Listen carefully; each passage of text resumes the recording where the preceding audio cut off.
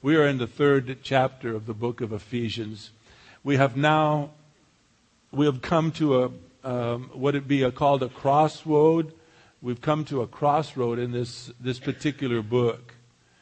The first 3 chapters, from chapter 1, verse 1 to chapter 3, verse 13, were all about who God is in our lives. What does He mean to us as believers? And ultimately, who are we in His life? Which is very important as well. But the truth of it is Paul wanted to teach us a wonderful truth. He wanted us to really feel secure in who we are in Christ. If you remember, it is a magnificent place in the Word of God. Ephesians chapter 1, from verses 3 to verse 14, is an amazing place in the Word of God, because it teaches in chapter 1, from verse 3 to verse 6, who God the Father is in our lives, how He has secured us, how He long ago has brought us into the family of God and has called us holy and blameless. That was in our future. We are secure because of what God the Father has done for every single one of us. Right now, in the present day, we live in this time called the church age. And this is the time that Jesus Christ came to this earth to live, to explain exactly who He is, to put all doubts and all fears about who God is, how we can know Him. Jesus Christ put flesh and bones on God so that we might see God, and He, in the present day, has redeemed us. And so God the Father in the past, far distant past, has secured us in who we are. In the present day, God the Son went to the cross, died for our sins, rose from the dead, which is of great importance because now we too have everlasting life. He has given us life, proved exactly who He is, and He has paid for all our sins, past, present, and future. And so our past is secure, our present is secure because of Jesus Christ. And then in chapter 1, verses 13 and 14, God the Holy Spirit comes upon the scene. And He seals us with a pledge, a promise to deliver us to heaven one day in the future.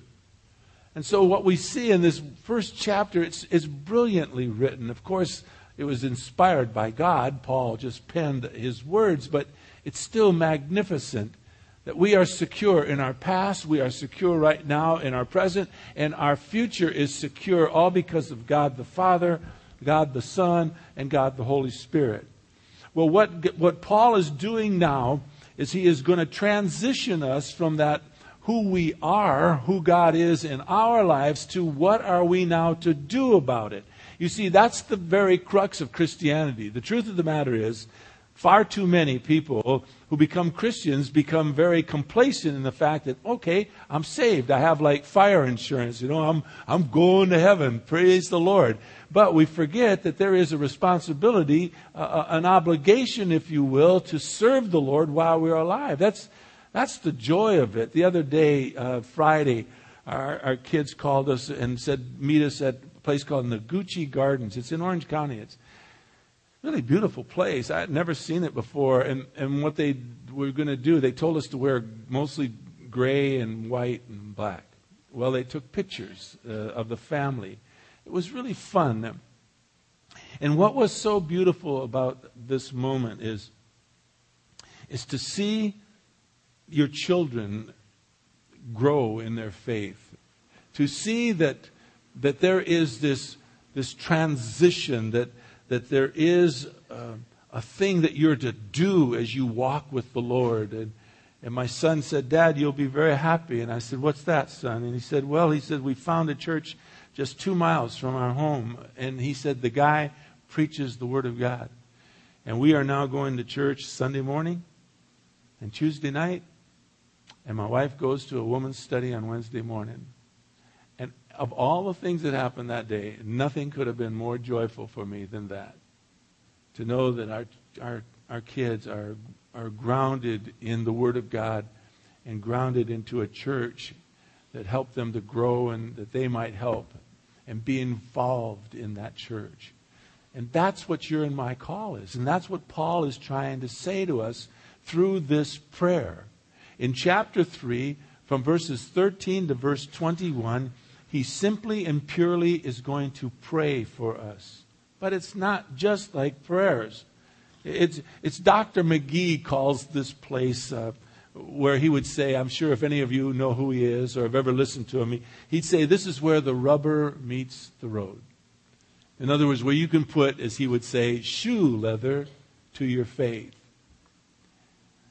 This is the one thing that has going to set us apart. You see, it's one thing that we have read and we have studied and we've heard that the church is finally revealed, which Paul did in chapter 3. It's another thing to know that our faith is secure by God the Father, God the Son, and God the Holy Spirit, which we did in chapter 1. It's another thing to know that we're to gather together. We are to become what is called the church, to worship and to glorify our Lord and our Savior, Jesus Christ. That we might become, in this world in which we live, salt to a very tasteless world. And light, folks, to a world that is growing darker and darker day by day. And that's what we're supposed to be in this world in which we live. A light to a world that it's getting darker and darker to see the very essence and the reality of who God is because of all the things that are surrounding us in this world in which we live. Someone came up to me last night after the service and said that they have a friend who moved to Europe. And he said, if you really want to know what darkness is, go there, he said. His friends that went there said it was just amazing. It was amazing how repressed and how deep the church has grown. And far deep is, out of sight and out of mind and disrespected and all of those things. And folks, it's around the corner for us if things continue as they are. And so we've read these truths. Now Paul is going to do something with our lives, and what he's going to do is to ask us to live by these truths. But what he realizes, because God the Father gave him this prayer, is that we cannot live by these truths without the Lord strengthening us. We don't do these things in and of our own power. God must be flowing through us. And so Paul wants us to put into action our faith, not merely here in this church, but wherever we may be, whether it be at work, at home, at play, it doesn't matter. Whether we're alone or in a crowd, it doesn't matter. Paul's going to ask us to be strengthened so that we might go through the stresses, the trials, yes, even the triumphs within our lives. And this all happens, Paul is going to pray for us, within our innermost being, within this essence of who we are. It's not those things outwardly, because it says in the Bible that the outer man is decaying and dying day by day, but the inner man is being what? Renewed, it says, being renewed within us. And so Paul is going to pray for that part of us, that innermost being where the true strength of who we are in Christ clearly appears. And so Paul has shown us the basic truths about our Christian faith. But now he's going to pray. And he's going to be specific. He's going to ask God to move upon the most inner part of our lives and strengthen us. Listen now to this prayer. And think about it. When you and I pray for anyone, when we pray for anyone that we love, it is always of great importance. There's never a time where you're flippant about a prayer when you're praying for someone who is a loved one. You ask God to intersect within their lives, within their hearts, within something within their lives, so that we might ask God to intervene. It's beyond us, God. You have to move, and that's what Paul is doing right now. Not only to those in that day, but he is doing it for us right here, right now, today. So he says in verse 14, "For this reason I bow my knees before the Father, from whom every family in heaven and on earth derives its name, that he would grant you, according to the riches of his glory, to be strengthened with power through his Spirit in the inner man, so that Christ may dwell in your hearts through faith, and that you, being rooted and grounded in love, may be able to comprehend with all the saints what is the breadth and the length and the height and the depth, and to know the love of Christ, which surpasses knowledge, that you may be filled up to all the fullness of God. And then he gives now in verses 20 and 21 a doxology. He praises God. Listen to these magnificent words. Now to him who is able to do exceedingly abundant beyond all that we may ask or think, according to the power that works within us. To him be the glory in the church and in Christ Jesus to all generations, forever and ever. Amen. Verse 21, folks. Verse 21. It all takes place within the church. Never make a doubt about it. What we do here within these four walls is critical to our faith. It is critical that we gather together. And why is it critical? Verse 21, that we may, by the grace of God, learn the truths of God and have them so ingrained within our innermost being that we will be able to pass it along to the next generation forever and ever. Amen. That is our responsibility. Those of us who are older, we have a responsibility to grow. We have a responsibility to be serious about our faith so that by the grace of God, we may pass along to this next generation that's coming after us, that if the Lord should tarry, that they would be able to pass it along to their children. And on and on and on it goes. And it happens and it functions through God's ordained body, which is called the church. The church. The church, folks. What we do here at the Rock Community Church is critical. It is essential for us to make sure that this place is our home. This place is the place that we build up so that people would see the very glory of God flowing not only through our lives, but through the church. Now let's pray. Please, Father, open up our eyes, our hearts and our minds and our thoughts, so that we might behold most wonderful things from your word. Oh, Father God, may this be a glorious morning. As we listen to this prayer of Paul for us, actually penned by him, but Father, given to him through the very Spirit of God, may we understand that these are your prayers for us, really. This is what you're asking of us. To be serious about our faith, to be strengthened within us, so that we might be able to endure those things that lie before us, and so that we might be able to, Father, by your grace, be able to pass along some of these marvelous truths to our children and to their children. Oh, Father God, blessed be your name.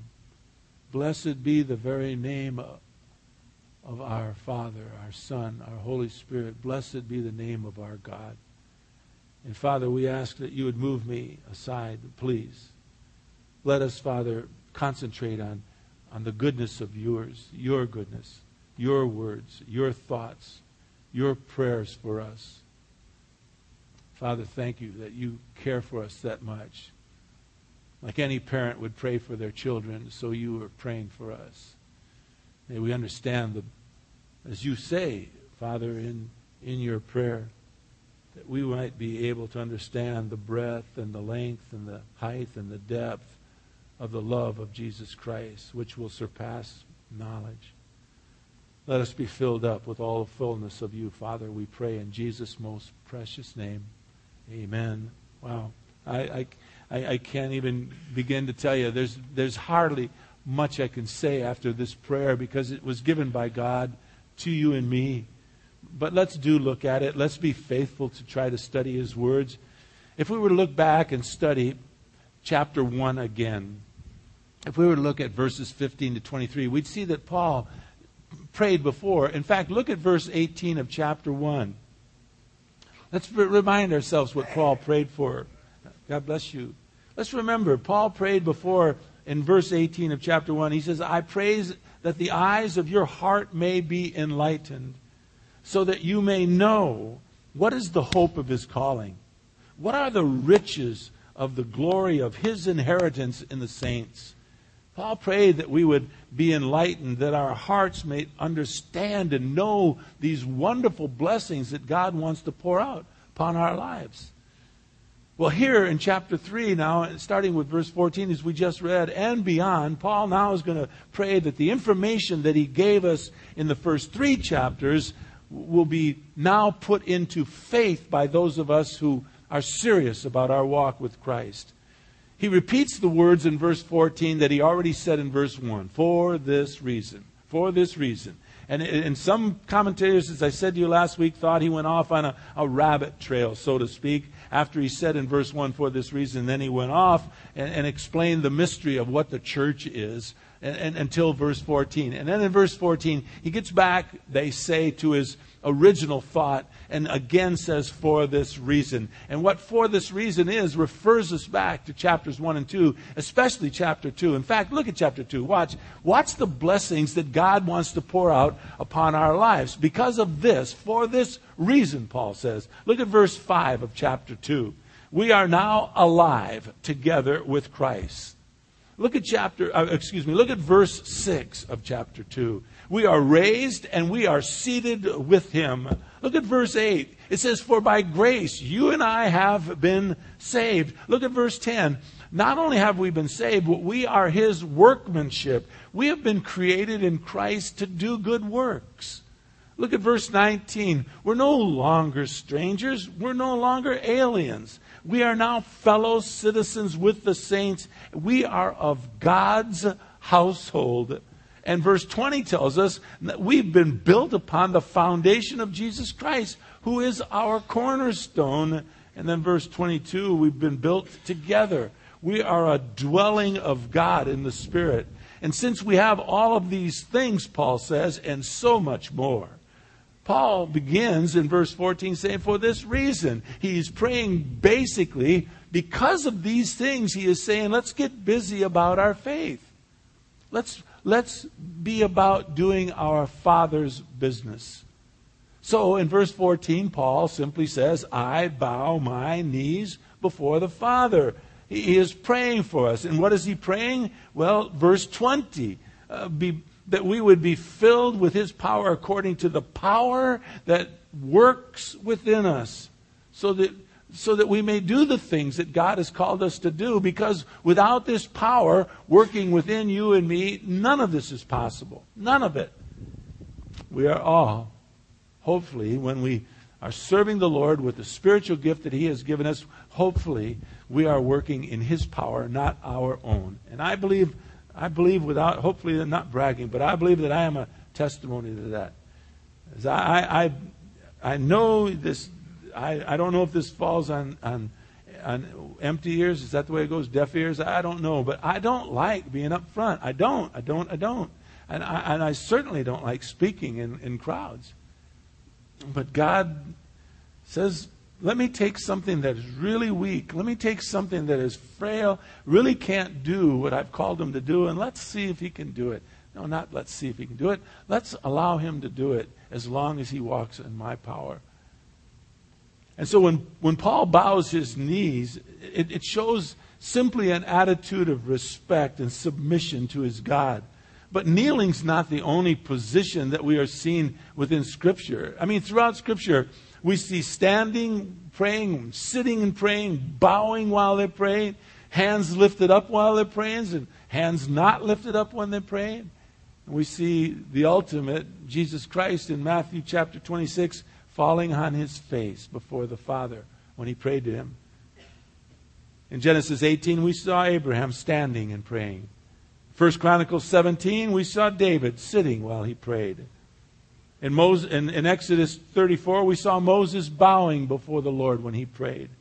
In 1 Timothy chapter 2, we see people praying with their hands lifted and with their hands not lifted. And as I mentioned to you in Matthew 26, we see Jesus Christ falling on his face before his Father, praying to him.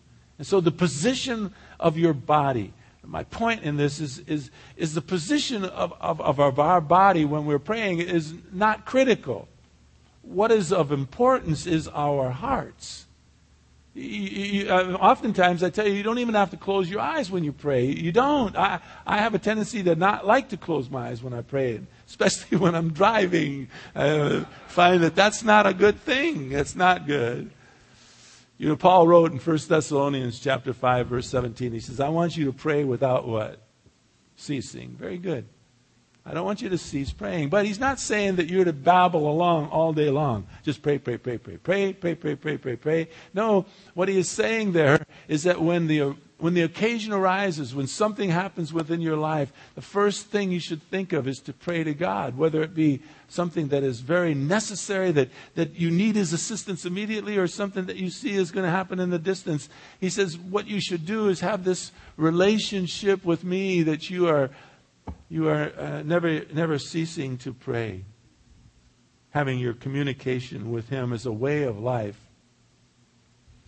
See, all of us who trust in God, as it says in verse 12 of this particular chapter, can have the boldness and confident access through faith to come to God. But we also, because of verse 15, we can go to our Father because we have deriven our name from him. It's one of those wonderful verses, verse 15, that takes in all and whomever believes in God, whether it was Old Testament saints or New Testament saints, we all derive our names from God the Father. All of us are a part of God's family. Watch what Paul prays again. Read it again, kind of more closely this time. Let me read it out loud for you. Verses 15 through 19. Paul prays, from whom every family in heaven and on earth derives its name. Verse 16, that he would grant you according to the riches of his glory, so that you may be strengthened with power through his Spirit in your innermost being, so that Christ may dwell in your hearts through faith, and that you would be rooted and grounded in love. Verse 18, so that you may be able to comprehend with the saints what is the breadth, what is the length, what's the height, what's the depth. Verse 19, to know this love of Christ, which will surpass knowledge, that you might be filled up to all the fullness of God. Man, that's some prayer, folks. And one of the first things I note out of that prayer is verse 16. It says that God would grant us according to the riches of his glory. What does that mean? Well, let's say Bill Gates attended this church. Now, I just saw a survey that said he is the richest man, not in the world, in the United States of America. Something upwards to $50 billion. Now, if he came to church and let's say he gave $1,000 a month, that would be a wonderful gift. That would be out of his wealth. But let's say if he was very serious about his faith and gave, say, $500 million to the church, that gift would be more according to his riches. You see, God gives to you and me according to his riches. And that amount it's staggering, folks. God's resources are limitless. They are without boundaries. Our Father owns it all. And so when it says in chapter 1, verse 3, maybe this puts a little more oomph to it when he says that we have been blessed with every spiritual blessings in the heavenlies. Our Father's blessings is limitless. There's no boundaries to how much he wants to bless you. But let's see, what does that mean? How can we even begin to appropriate these blessings into our lives? Listen, when you and I become strengthened, as only God and only God will and can strengthen us, then the world's going to take notice. We, the church, we need to be strengthened. We need to be different And where does it appear? Where does it begin? In here, in that inner being of you and me. You see, oftentimes when we pray, we have a tendency to pray mostly for outward things. Physical health, children, all good things. Finances, marriages, success, our happiness, so on and so on. But often we tend to neglect what is the most important thing we need to pray for, and that is for our innermost being. It is the innermost being of you and me that needs to be cured, that needs our prayers the most. You see, because it is from our innermost being that comes the one thing that causes most of our problems. You know what that one thing is? It's not a pop quiz. I'm not going to ask you to raise your hand. You don't have to tell me. But it is plain and simple. It is sin. S-I-N. Sin is the one thing that comes from within that needs to be cured. It needs to be held back. It needs to be fixed within our lives. That causes us the most problem. And only God can and will cure our innermost being. It's our sin nature. It flows from within us. And it limits the power of God. It limits the grace of God. It limits God's strength that He intended us to have. Sin can harm that. Our greatest need as a believer in Jesus Christ is verse 16, that we would be strengthened with power in our innermost being through the Holy Spirit that indwells us. And how can we strengthen our inner man or inner being? We've got to feed him. We've got to feed that inner person regularly. And there's only two ways to really feed that innermost being. Number one is by reading the Word of God. This is our food. This is our spiritual food. None of us go very long without having some food or some intake of food in our lives. We get hunger pains and we need to eat. Well, none of us should go any length of time without spiritually feeding ourselves as well. This is the spiritual food that'll give you strength. It will minister to and help strengthen your innermost being, knowing the Word of God. And once you know the Word of God, the second thing is to live according to the will of God. And you and I will not know the true will of God until we understand what is the Word of God. Most people have a misconception of the will of God because they don't understand the Word of God. He is, as we sang today, we're free. We're free to run. We're free to dance. We're free. We're more free than we understand who we are in Christ. There's more freedom than there is this bondage.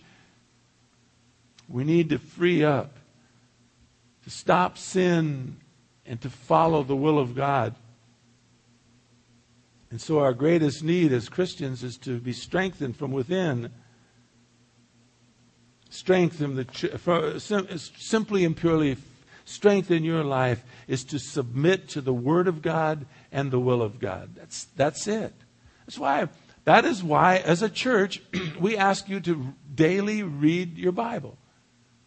Daily have a daily reading to feed on the Word of God day by day so that you might strengthen your innermost being. Spiritual growth will bring strength into your life and my life. And it can be easily measured, folks. Simply put, you can see that your sin starts getting further and further apart. I'm not saying that you and I will never stop sinning. That's not going to happen until we get to be in heaven. But I hope that you see in your life as you grow, the sin pattern that you used to have starting to diminish a little bit. At least I hope and pray it is. And that's why in my life I have gimmicks. I have things in my house that I see that remind me of God. I have things on my person that remind me. My watch beeps every hour my watch beeps to remind me of what am I walking like right now? What am I doing right now that might honor my Lord? And I am astounded sometimes how far I can go in just an hour. But these things in my life are reminders so that I keep my life in tow, that I keep myself grounded to try to be the man of God that God desires me to be. And in so doing, I find that some of those sins that I used to do much more frequently, I don't do as often anymore. The nearer you and I move towards God, the farther we'll be from sin, and the more will strengthen our innermost being. And now, why? Why do we need to strengthen our innermost being? Paul prays. It tells us exactly why. It's not hidden. It's not secret here. Look at verses 17, 18, and 19. It's phenomenal. Here's why we need to strengthen our innermost being, so that, verse 17, Christ might dwell in your hearts through faith, and that you will be rooted and grounded in love. Verse 18, so that you may be able to comprehend with all the other saints what is the breadth, what's the length, what's the height, what's the depth. Verse 19, no, what is the love of Christ which surpasses knowledge? That you might be filled up with all the fullness of God. You want to chew on something a while, chew on that. Filled up with all the fullness of God, that Christ might dwell. The word dwell in verse 17, got to look at it. In the Greek, it is a work, it's really two words in one. It's K-A-T-O, I-K-E-O. Two words. K-A-T-A, it means down, means to be down, deep within. The other part of that Greek word, O-I-K-E-O, means to inhabit. The meaning is not merely dwelling in a home, but to settle down in that home, to stay for the long haul. That's our faith, is it not? I hope that's your faith. There's nothing's gonna shake me from my faith. Let's say they find this great discovery that there is no God, that there is nothing. I'm not going to change. There's no need to change now. I'm in it for the long haul. I am settled down deep within my faith, and I'm not about to move. It is a part of me. And why move? I lived on the other side of faith for a good portion of my life. Now, by the grace of God, He's allowed me to live long enough that I've now been longer a Christian than non-Christian, but that didn't happen until a year ago. But now I am. I've been a Christian longer than I've been a non-Christian, and I like this side of the aisle a lot better than the other side. And don't let anybody ever tell you the other side wasn't fun. Should have lived with me in Hawaii. A lot of fun. It just was a mess. It was a mess. But the joy of being a believer, I don't know what surpasses it. I've not come across anything like it yet. And so until the Holy Spirit controls yours and my lives, Jesus Christ cannot be comfortable within us. Let me say that. Now, Paul is not speaking about Jesus Christ being present within your life, because we know once we come to believe in Him, the Holy Spirit reigns and lives within us. What Paul is speaking about is the quality of His presence within our lives. Not that He's there, but the quality of the time that we have with Him. The wonderful promise that Jesus Christ made in John chapter 14, 23. He said this, if anyone loves me, they're going to keep my words. I love that. I don't even need to go any further than that. But if anyone loves me, Jesus says, you're going to keep my word. This that we study. Then He says, and my Father will love him as well, or her as well. And we, Jesus Christ and the Father and the Holy Spirit, will come to Him and make our abode or home within them, to dig down deep and dwell there forever. That is a great promise. The indwelling of the Holy Spirit will bring forth, verse 19 tells you and me, the love of Christ. And to know the love of Christ will surpass all knowledge. And so our being strengthened in the innermost person leads to Jesus Christ being at home within your heart and my heart, which leads to His love, which, verse 19 tells us, will surpass all knowledge. I'm a testimony to that too. The love of Christ is overwhelming. It's at times, have you never had that feeling where you say, enough, God, I have enough blessings. It's too much. It's overflowing. I don't know that I can handle anymore at this moment. Those times have happened. Listen more. Listen. The result of your and my submitting to Jesus Christ as our Lord leads this love to flow through us, not only within our own lives, but within our church, within our homes, within our marriages, within every part of our lives. Will therefore be 17 rooted, and we will be grounded in love.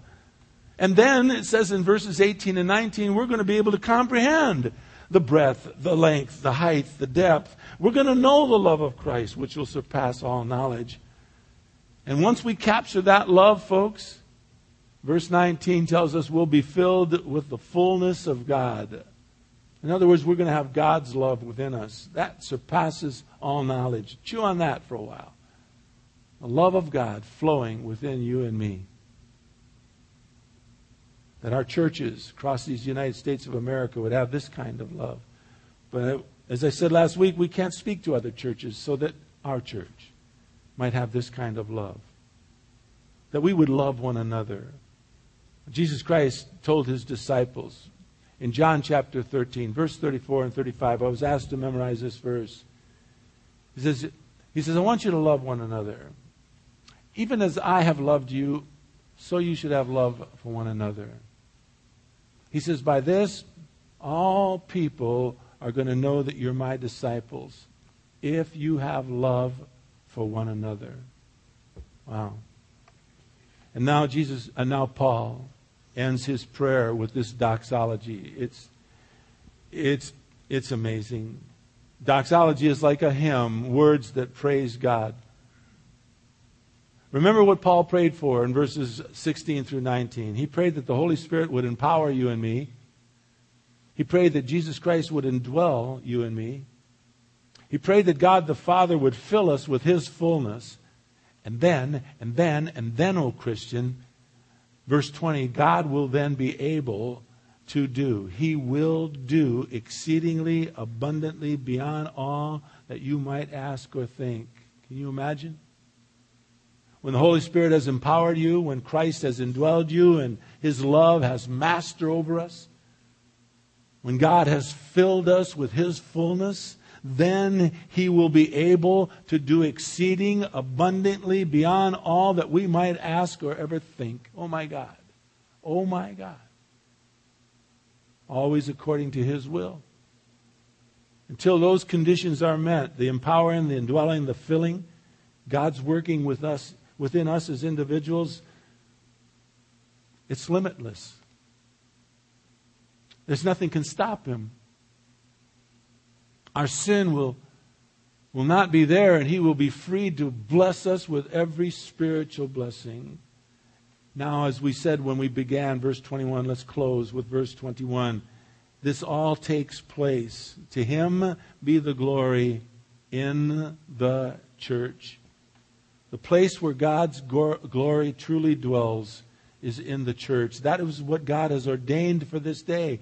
This building, these group of people, you and me, we make up the church, and we are to glorify Him in and through the church so that we might pass it along to the next generation forever and ever until the Lord comes back. Amen. What you and I are doing within these four walls is critical. Never take it flippantly. What happens within here as we move the whole cause of Christ forward as a group of believers is critical. These four walls, this church is important to our Lord. What happens here is important to Him. How we treat the next generation, how we care for the children that God has brought into not only your life as parents, but our lives as pseudo-parents, as we can love on your children. It's critical. Because the glory of our Lord will be seen through this church. Make no mistake about it. God wants to bless this place far more than you and I want it blessed. God wants this place to be far more than you and I would ever hope it to be. It is my prayer that He will do with us as He so sees fit, whatever that might be. Father God, would you please strengthen us? Strengthen us through the very innermost being of who we are. Empower us through the very Spirit of God that lives within us. Father, let us take seriously this whole attitude of sin, that we would, Father, do our very utmost best, Father, to sin no more, to walk with you as faithfully as we know how. And Father, would you empower us to do that? Because on our own, we fall short. We just fall short. There's no way that we can do what we want to do for you in and through our own power. Would you, as Paul prayed for us, actually, Father, I know it's your prayer. I know it's what you desire for us. You just had Paul write these words. Would you, dear Father, strengthen us, empower us in our innermost beings. Let us be the people you called us to be. Father God, may we walk faithfully with you this day, in and through our church, and forevermore, we pray. In Jesus' precious name, amen. I love you all so much. Thank you for being here today. I'll see you next week.